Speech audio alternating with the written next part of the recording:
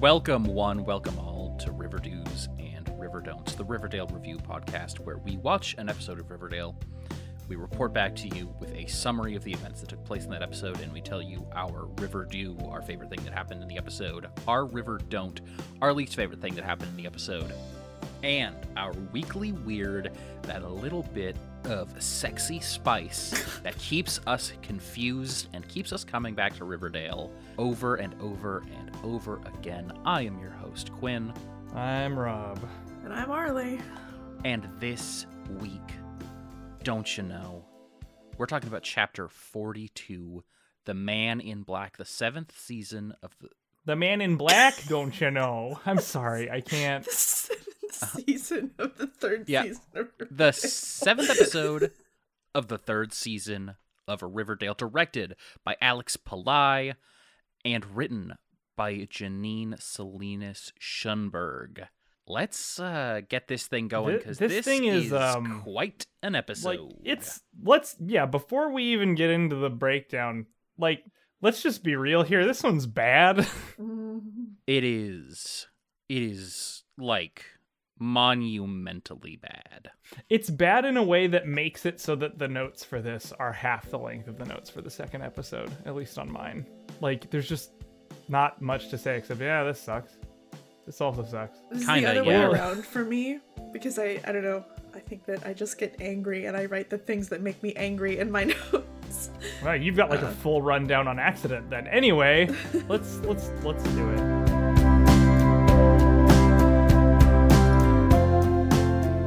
Alright, Archie and Jughead wander the mists and the symbolic train tracks, accompanied by the title card with their names, and a moody Jughead narration about how they're basically like brothers, and Hiram is very scary. Archie tries to dismiss Jughead so that he can have his man pain all on his own, but Jughead rightfully points out that Archie is a big dumb doo-doo baby and constantly gets assaulted, kidnapped, tortured, and wrapped up in various trouble. He cannot be left alone for 1 second. He will die. They see a big barn. Hey, look, a barn. And they decide that's where they should sleep, I guess. They're trespassing, however, and get held at shotgun point. They claim to have been robbed on a train, because train robberies are, as you know, quite common in the year of our Lord, 2018 or whenever this fucking thing came out. Lori and Gracie Lake are the people whose property they're on, by the way. This is an important note, Lori refers to the double-barrel shotgun Gracie has trained on them as a rifle, and that is funny, because it is the wrong word for the thing. She offers to feed them, which is okay. She's like, yeah, I guess I believe your ridiculous story. You boys immediately after calling them liars, by the way. Mm-hmm. Hey, look, we got places to go, like a barn, so we gotta get this moving. At outdoor picnic dinner, they discover that Lori's family, aside from her and her sister, are gone on a heavy air quotes job downriver. They can stay in the barn, can Jughead and Archie, in exchange for a bit of farm work. So Archie, of course, gets down to some shirtless hay bale slanging. Oh my god, this would be so fucking itchy. Mm-hmm. This would be the most uncomfortable thing in the world. What are you doing, bro? There's a reason why farmers wear overalls and coveralls and shit like that. It's not for the fashion of it. Sometimes it's for scratchy biomass. And Archie's Jughead walks nips into... must be fucked. What? Archie's nips must be fucked. Yes, indeed. Jughead walks into town, and this is just a post-apocalypse set. This is a set from The Walking Dead. We're talking silence aside from crows, no one on the street, derelict cars level shit here. Gargoyle runes just slapped all over the mess. The soundtrack is spooky. But there's a mural of a cow, so it's okay. But that cow has sworn its fealty to the gargoyle. Jesus Christ. It's very, and then there's just this ancient woman sitting at a rundown gas station who, I swear to God, spurts exposition about the town's dissolution due to drugs like a New England coin-op fortune teller machine. She's just vibing. She just sits there and she's like, town wasn't always like this. And the vibes are First rancid. it was the jingle jangle. Now it's the fizzle rock. No, she Well, says no, now so- we're back to the Fizzle Rocks, which I have back a to- problem no. with. So it went from No. 90s jingle She- jangle to 2000s, or 90s fizzle rocks, 2000s jingle jangle. It's just a cycle. But she says first it was the jingle jangle, and now we're back to the Fizzle Rocks, and I take issue with the way she said that. That is I troubling. take issue with the way she delivered that line, because she says, first it was the jingle jangle, now we're back to Fizzle Rocks. And it fucking destroyed me. I had to write that down because I'm like, what did you just say? That was the take. That was the then- best one. They had to go. They gotta go, go. You mean the candy I used to eat when I was a kid? No, that was normal Fizzle Rocks. I'm not going to attempt an accent. I can't do them, and I'm not going to embarrass myself that much on the internet. But yeah, no, this is very confusing because, yeah, fizzle rocks are drugs. So, like, that explains the thing with the Midnight Club. Like, they are drugs that are packaged to look like candy, just like Jingle Jangle. But they're called the same thing as the candy that they're... Yeah, no, they don't know what they're doing until they're doing it. It's fine. So we then cut back to Lori literally giving Archie a shave with a straight razor, which is like a thing that you do for strangers. Yeah, and you definitely. let strangers do to you, like 100%. Like, obviously, just getting your neck shaved with a straight razor with your new friend. Archie gets very forthright about this farm feeling like home. What?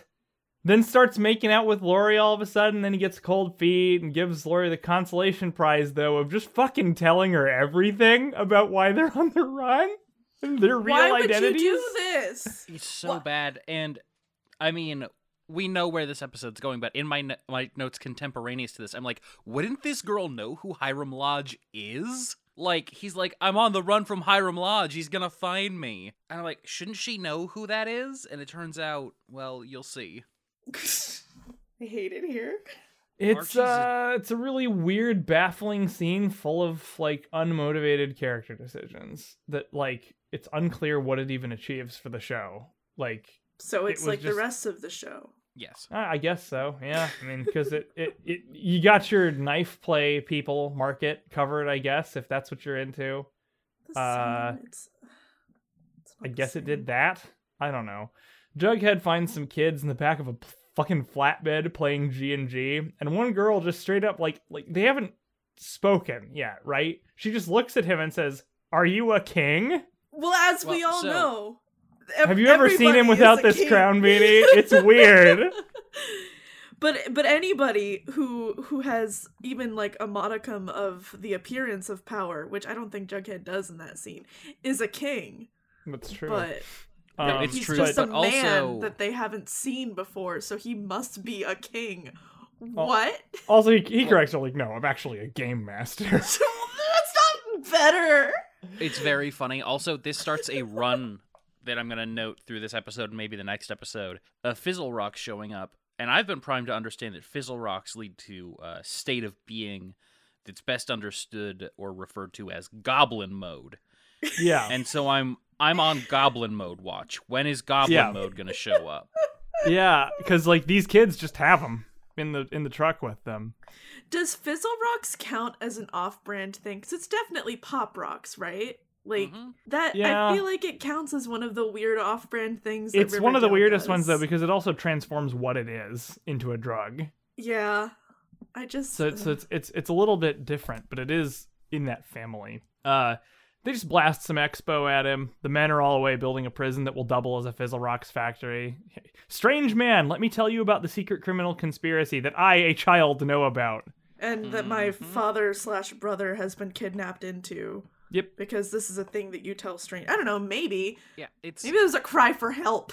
it's so I mean, I don't weird know that they were everyone in the kidnapped town- as much as doesn't everyone work there and get paid? Well, Right, and Or- it's just there's some questionable things said later in the episode that challenge that idea, I think. and it is so weird that everybody knows that it's just a drugs prison. Yeah. Like, why would including you children announce that? in a town that is not where the prison is. Yeah, anyway. I didn't know what drugs were when I was, like, 11. You certainly didn't know like didn't. exactly where they're made and how they're distributed, and Like, I knew what, like, and even if you did, you Tylenol probably wouldn't tell was, strangers but- about it. The Anyway, they don't like Lori's younger sister Gracie because of her holier-than-thou attitude, despite her dad working for the Man in Black, just like everyone. And if that holier-than-thou attitude and the enmity there, if you think that that's going to come back and matter, it super does not. Anyway, Jughead does the mental calculus that a person who wears a black suit and drives in a black car and has money has to be Hiram Lodge. That is the only person. And he just keeps doing this. Like, he keeps thinking, like, he's like, oh, a piece of information that proves that Hiram Lodge is behind everything, and like it's really dumb and it's frustrating that he's right. Yes. Like They now should he have wasn't made him about be the very Gargoyle wrong. King thing probably, but like yeah, it's dumb. Anyway, Lori feeds Archie some eggs, then brains him with a skillet. Oh, I which is fucking loved that bit. the Actually, eggs bit was so he's like, these are good These- eggs. And then she brains oh, him. these are delicious.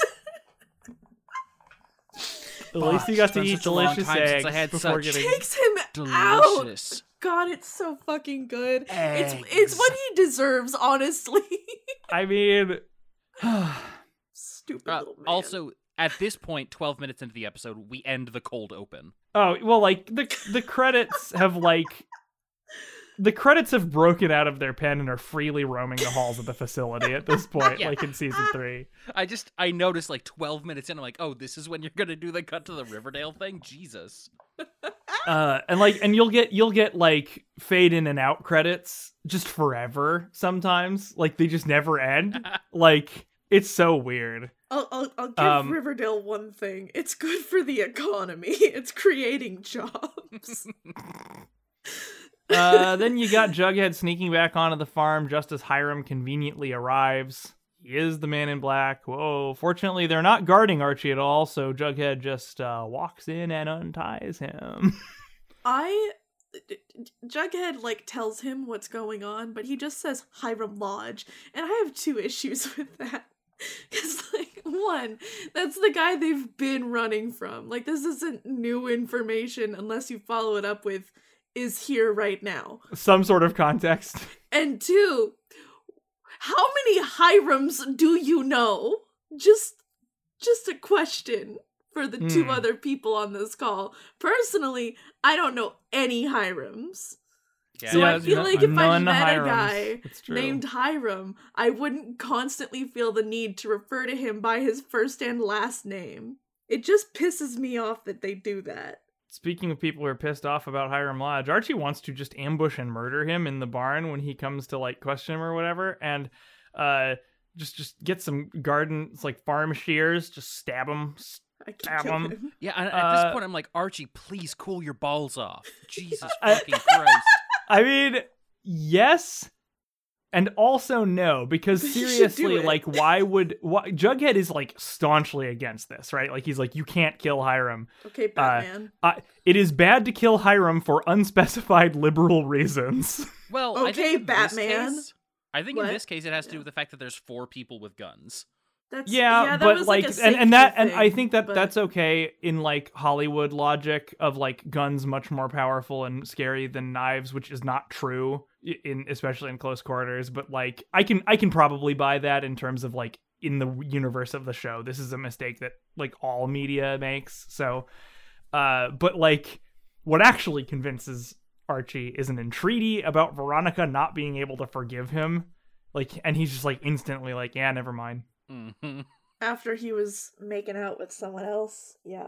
And the boys beat feet out of there. Jughead says they need to take shelter with his mom in Toledo. He doesn't actually say Toledo, but we remember from much earlier in the show that Toledo is where she's at. Now, yeah, this whole scene is very strange to me because, like, why the fuck would Jughead... I guess he's really scared of the guns or whatever, but it's not like Hiram is not trying to fuck up or destroy their lives or kill them.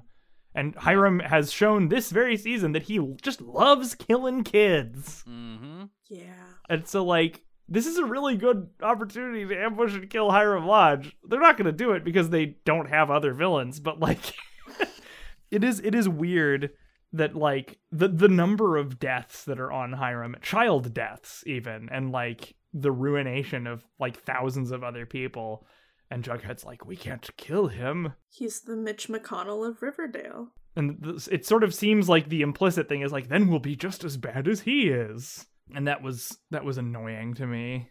Veronica packs to leave the Pembroke, and Hermione's all like, but why? And I mean, see all past episodes. But turns out Sheriff Minetta has conveniently gone missing. Veronica goes to her speakeasy, gets her own little title card. It's great. Business is going badly, so Mafia Boyfriend gets taken up on his offer to turn the speakeasy into a gambling den. Oh, Elio.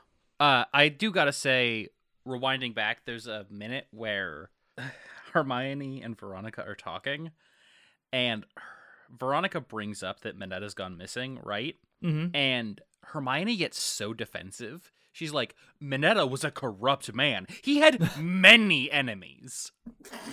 So many. Like you do. Like, that's a totally normal, not suspicious response. Like, she wasn't saying, Mom, I think you killed the sheriff. Or But I then think she's my immediately father like, killed the sheriff. It could have been anyone who killed him. I wanted to kill him myself. Yeah, it was a very weird, bad way of trying to not look guilty. Hiram visits Pops to humiliate his daughter and also to warn her about Mafia Boyfriend's probable angle of screwing her over with this whole thing.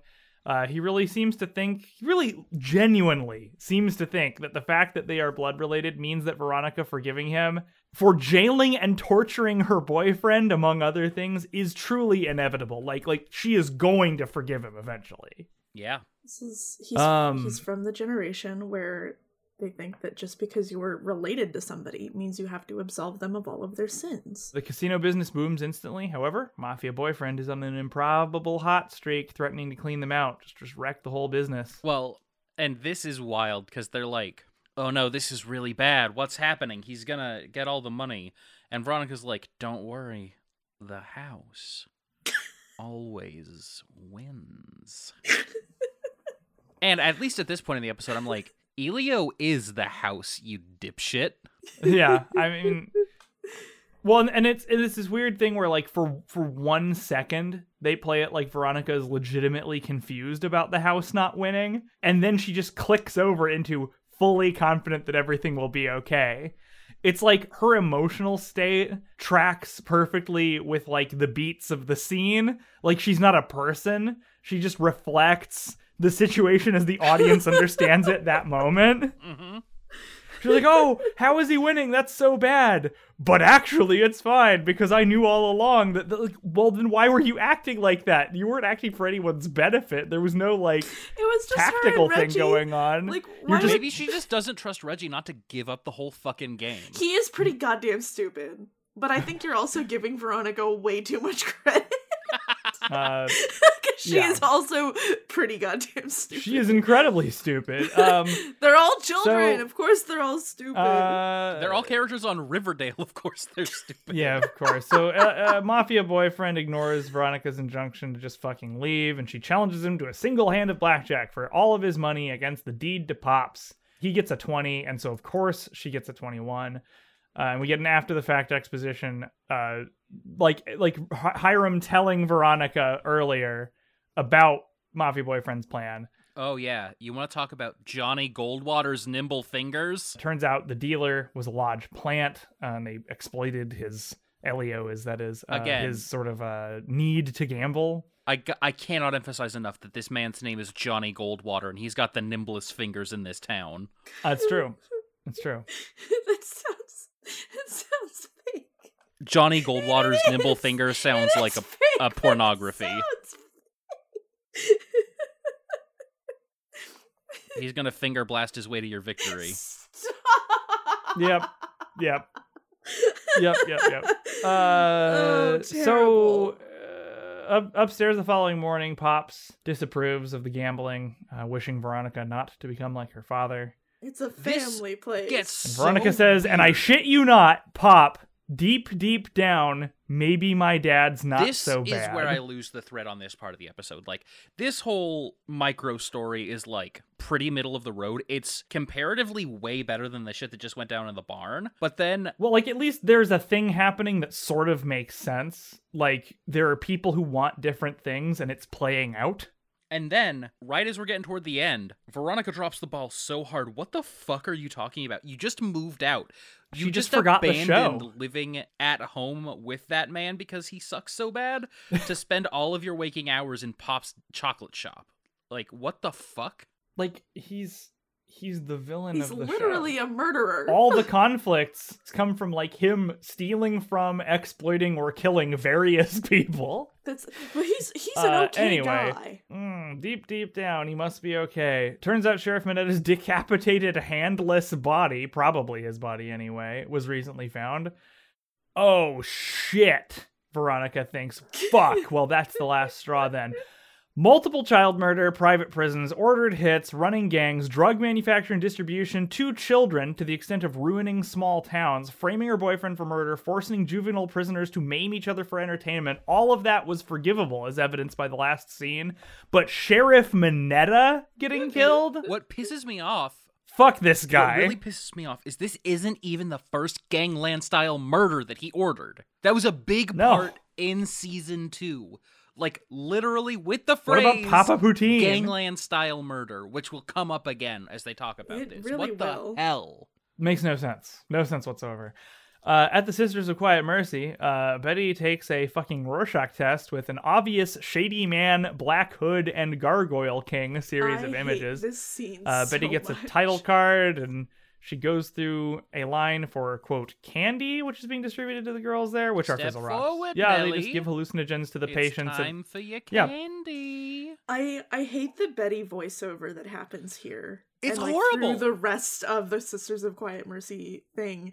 Because it's just like, we get it, she can't talk, but like, I don't like the way they executed this. It makes me very uncomfortable. Seems so self-righteous in the VO. It's really weird. Yeah. Like, it doesn't seem to bad. match the But yeah, state that she's otherwise in. Like, if It she leaves me were very more confused. frightened sounding, that would make sense to me. But she's like way, I don't know, she seems like overly confident that she's got it. Look, Roberto Aguirre Sacasa saw some episodes of Veronica Mars at an impressionable time. And that's the end of the story. Like, that's what happened. This is just Veronica Mars. And again, here comes back Goblin Watch mode. They're feeding all the patients Fizzle Rocks, and there's not a goddamn goblin in sight. Yeah, there's very little goblining. It may be that the Dream Warriors song is like the trigger. That makes perfect sense, but, actually. But, yeah, so they're just giving hallucinogens to the patients, I'm doing heavy air quotes, at this weird Catholic torture cult. Betty dumps the drugs, then gets a cheery visit from Ethel, who is now also here. She's got a Gargoyle King shrine that she says will help manifest her destiny. She calls it a warrior board. It's like a celebrity crush collage. My notes say nice warrior board, not at all sexist. I hate it. It's got a collage of her kissing the Gargoyle King that has a crown on that may or may not be a euphemism for Jughead. I don't understand what's going on here. At the bottom of it, it says Hellcaster plus Ethel. God damn it, I didn't see that. Yes. So That's it's definitely Hellcaster Jughead. plus Ethel. Yeah. What? So the sisters take misbehaving girls to the Gargoyle King's chamber when they misbehave. This is like a chapel in the place. Ethel claims to be the only one not afraid of the Gargoyle King. She also seems to think that Jughead is now in love with her rather than Betty. Ethel threatens Betty about the rocks that she threw away, but agrees to keep the secret in exchange for friendship. There's also a point in the Betty voiceover where she just says, Fizzle Rocks, aka drugs. And I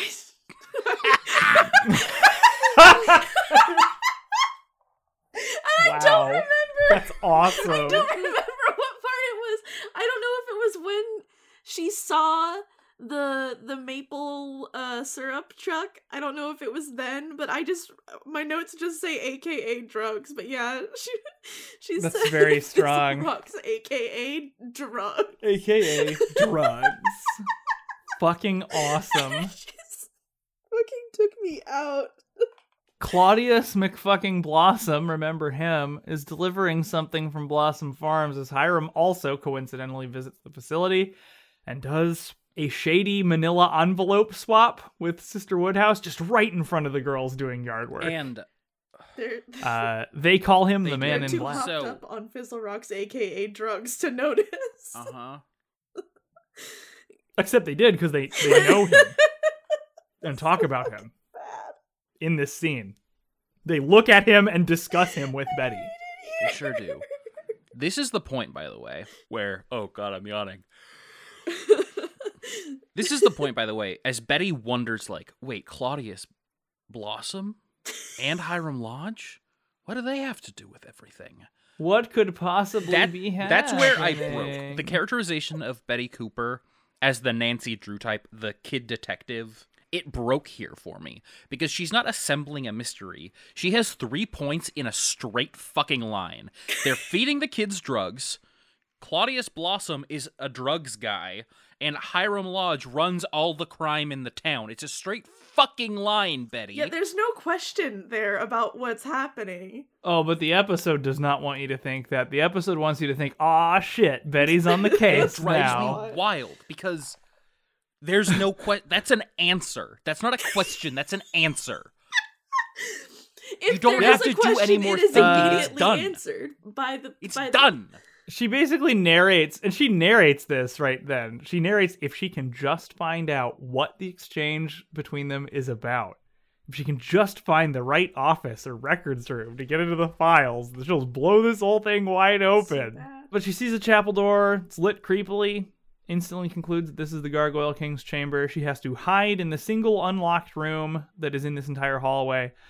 As Sister Woodhouse drags a screaming girl across the place, Nancy Drew blocks Betty at this point when she's about to get into that chapel. Ethel wants Betty to play G&G, but she's not interested and gets shitty with her about kissing Jughead. Betty says that Ethelhead is a ridiculous ship and will never happen.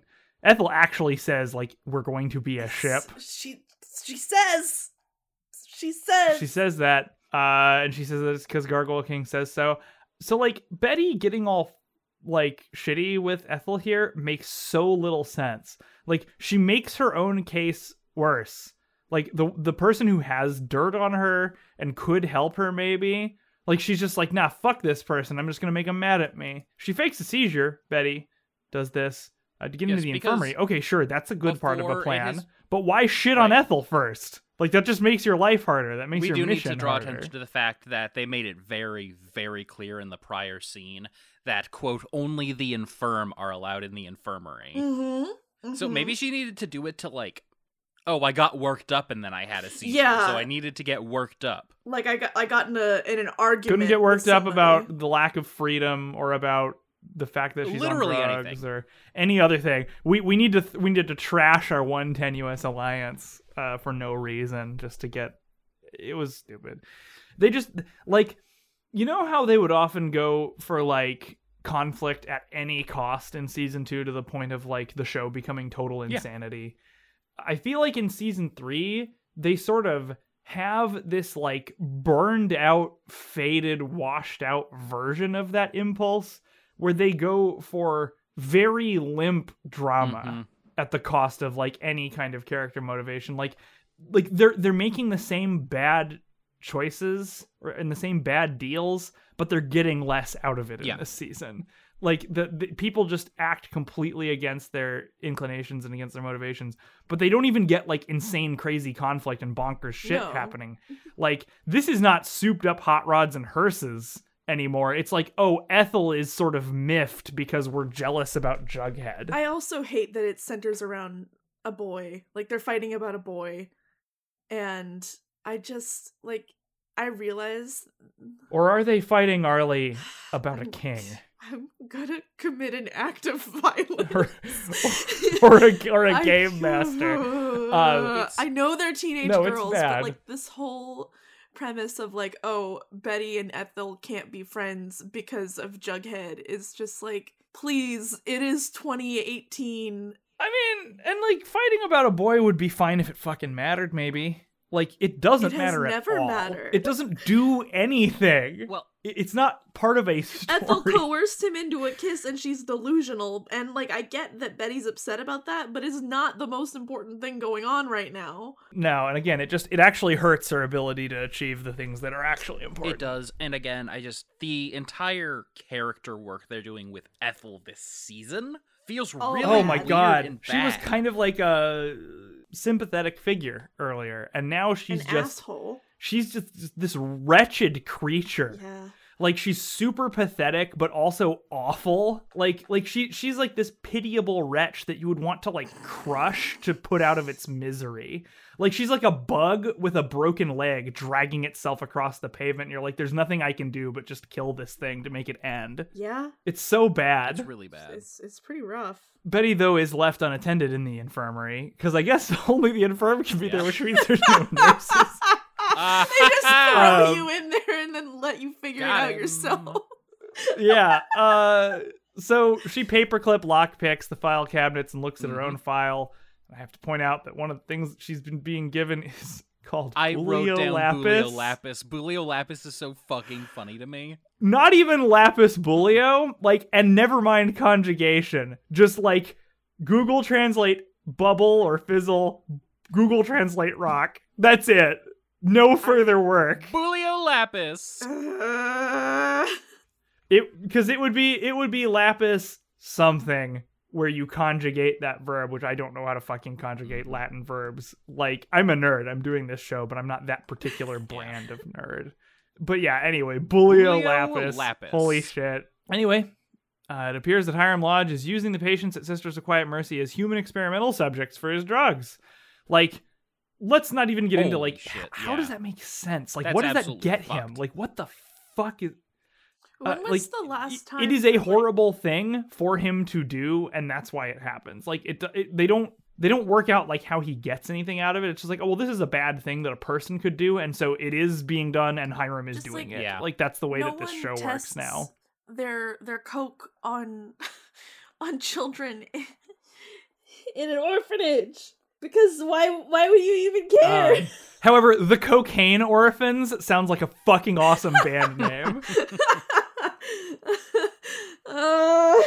I mean, Anyway, insert any drug name. Yeah, And then follow it with the word orphans. It's pretty good. Speed pretty orphans. decent. But yeah, the Jingle Jangle Orphans.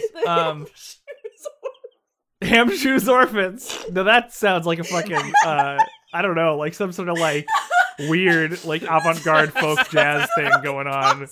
Like, there's definitely a washboard the in Ham that. Shoes review. Ham Shoes. Oh shit. It just made me think of the boxcar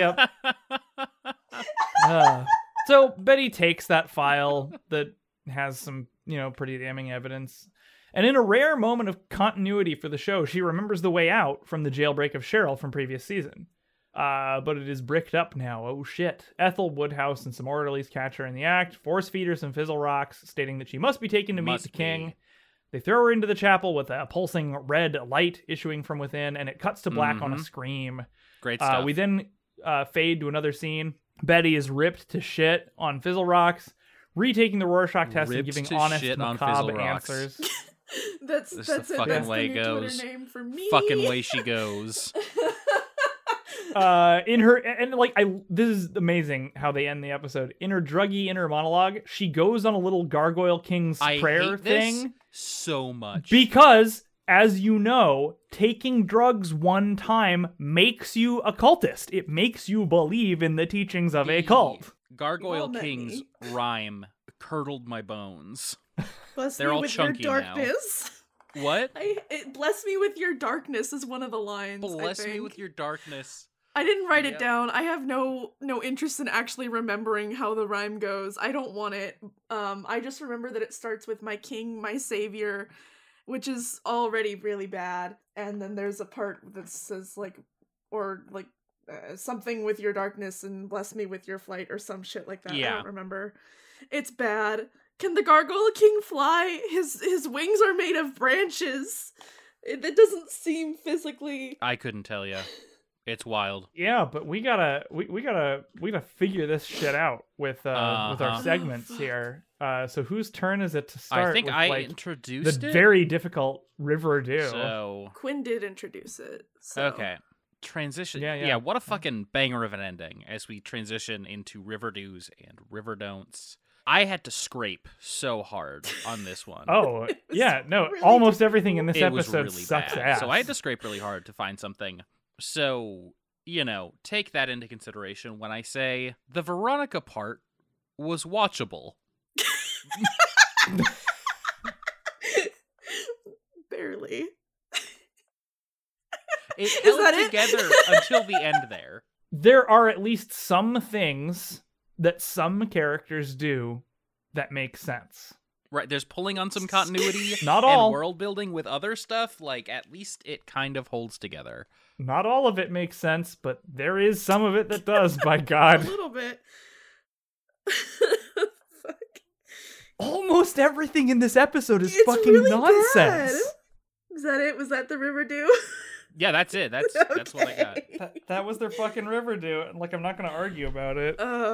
My River Dew for this episode was the one cut we get to Reggie's face while he's watching Veronica and Elio play blackjack. Because he's watching so intently, like he has any fucking idea what's going on. It's really It's like a dog watching TV. it's so fucking funny to me because it's just like this one close-up shot of his face and he's like, yes, I know what's happening and Veronica's winning. And like, you don't know anything about blackjack, you dumb piece of shit. And so that was the only thing in this episode that I liked even a little bit. Okay, hey, like you gotta get the River Dews where you can. Mine's like way stupider than either of yours, so. But I have to be honest, like I have a River Dew. There was a singular moment in this episode that gave me a much greater freight of joy delivered unto me than any other part, and it has nothing to do with the story. It's bad actually, but it's just due to the camera and direction. There's this visual sequence that gives me more joy than even like Joaquim's like very nude running style. It's a very similar energy though. It is when she's narrating that she needs to find out what the exchange between Hiram and Woodhouse is about and like find the right file cabinet or whatever. That narration is accompanied by the funniest shit I've seen in my life.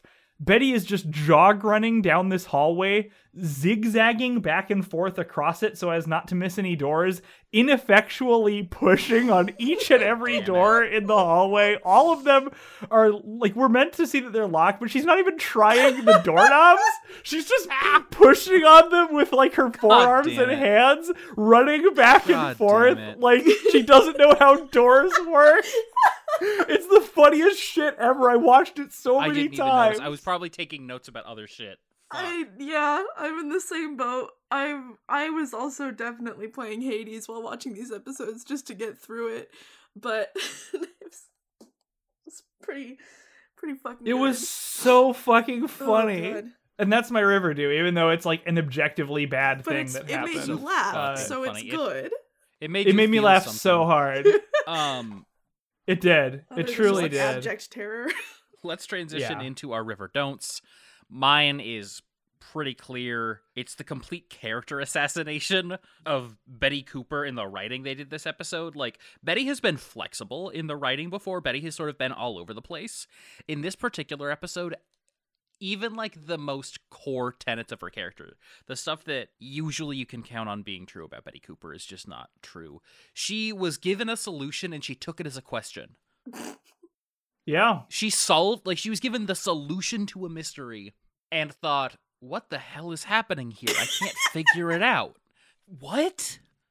No, fuck off. It's Eat my ass. yeah, she just gets to be really stupid for some It's fucking Betty's reason or turn other. now. My Netflix is weird in its way that it's displaying stuff, but like it is when there are 8 minutes and 20 seconds left in the episode that my River Dew takes place, just in case anyone wants Okay. to Thank Good you. to know.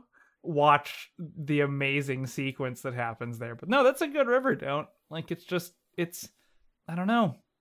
it might be a level of like just fuck it, whatever, hand wave stupidity that's like even above average for this show.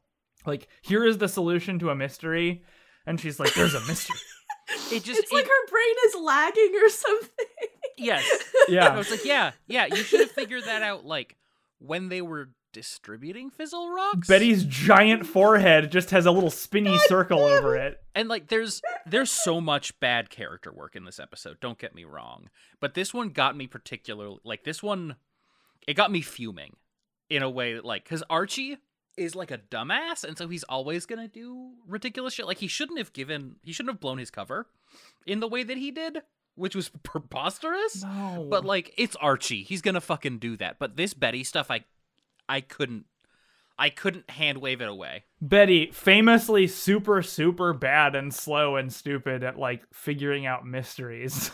Like, the only thing she's good at besides cars. But speaking of Archie's characterization, this doesn't fit into a segment, but I find it really interesting. It seems very clear that in season 1, Archie was a good guy, and like, they did that for 13 episodes and it was okay. But then they decided to try to spice things up by making him a total piece of shit in season 2. Yeah. And like, that was a train wreck. And so they're like, well, we got to do something else, but we can't just go back to him being good. So like, what do we have left? I guess he's going to be angsty now. Like, now he's just going to have tons of man pain, and maybe that'll be interesting. Spoiler alert, it's fucking no, it's not. Really not. And like, I don't know whether it's like separate from it, a separate issue, or if it's a support system for the man pain. But another thing, this season, it is so obvious that they are obsessed with keeping Archie away from all other characters. Well, he's like not allowed to be part of the story of the show it's weird, at all. and the thing about Archie having once been a good guy is going to come up next episode. I'm going to have a complaint about that. But this is so weird. Here's the thing, it didn't suck when he was just good. That's what he is in the comics. It was fine. It actually worked for there to be, like, part of the appeal in season 1 was that there was one unambiguously good dude, well, and his dad, who was, like, exactly like him in that way. And, like, everyone sucked ass besides him. Like, on a meta level, something that makes me upset about, like, the fact that they are genuinely trying to play keep away with Archie is the fact that we know Luke Perry passed away during this season. Mm-hmm. And, like, narratively, there's not going to be a chance for them to get anything. Not that you could with an unexpected death in that way, but I don't know, like, that is hanging over me. Well, and like, there was this whole big reconciliation between Archie and Fred near the end of season 2 that they have just dropped now because they're like, yeah, they're cool now, but now Archie needs to go off and like run around doing dumb shit or be in punch prison. But anyway, Arlie needs to do theirs. Once again, I hate the instance of terrible violence where they force drugs into Betty's mouth. Like, I really hate that. It's too much. I mean, the whole drugging children thing is bad on its own, and then just to have that, I don't like it.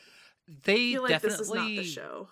They definitely go off the rails with, like, the really fucked up stuff whenever they have the Sisters of Quiet Mercy around in a way that doesn't really make sense or track thematically. Like, it's always jarring, it's always painful, and it always sucks ass. Yeah. Like, now, force-feeding her the drugs, if you accept the premise of the episode, makes sense. Yeah, But as we've established, like, the drugs even being there makes absolutely no sense. Like, Hiram is legitimately spending a bunch of money to throw these drugs away. It doesn't make any sense. Not only that, I just really don't like when they have these scenes of just, like, formidable violence that happen. I don't enjoy it.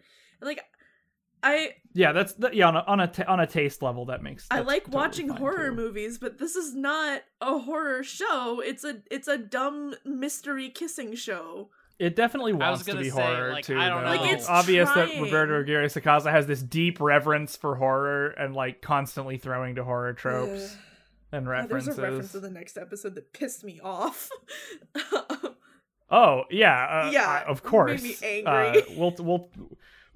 Let's leave that one in the cabinet until we can open the cabinet in the next episode and talk about how bad the reference cabinet is. Could we be talking about? Professional. Anyway, yeah, that's a good river don't. Yeah. My river don't is Veronica suggesting to Pop, like, hold, slow your roll, Pop. Maybe Hiram Lodge, actually an okay guy. That was so bad too. Yeah. It makes absolutely that just flies in the face of literally the entire show until this point, and like, including this episode, as Quinn, you pointed out, she like left home. This very episode, she because of decided how to fucking live horrible like he a is. dirt goblin in the speakeasy. She's sleeping in the corner of the speakeasy. She's sleeping in a booth because her dad sucks so that's how bad Hiram is, and like Archie's on the run after being sprung from jail because of him, and like people are getting murdered on his orders. Piece of advice. And she's like, "Oh, he gave me like one little helpful tip, so maybe he's actually a good guy." What is she, a Star Wars fan? I mean, do one tiny good thing and you're just good now. I would maybe consider it like a somewhat accurate portrayal of like an abusive relationship where the person being abused is continuously fooled about like who the character of the abuser, but also like she literally that would be giving the show way too much credit, that's though, the because thing. they're not like trying to evoke they're that. not. They're just bad at writing. Yes, because like that has not been a part of the way that Veronica engages with her relationship with Hiram. She's pretty consistently been like, "Fuck this piece of shit man." Mm-hmm. It's like as soon as she actually gets out of it, it's like, oh wait, but maybe actually not. What if though? Unless that's it. That's her writing. Sucks. Yeah. So, but it's time to get weird with it. All right, I'm gonna start with my runner-up, and then I'll talk about my weekly weird. So, sure. My runner-up is Bulio Lapis. Because it's really fucking funny. Bulio Lapis, Fizzle Rocks. I also am haunted by every instance of Bruno Mars shouting out Julio in his music. Just replacing that in my brain with Bulio. Bulio! Get the stretch!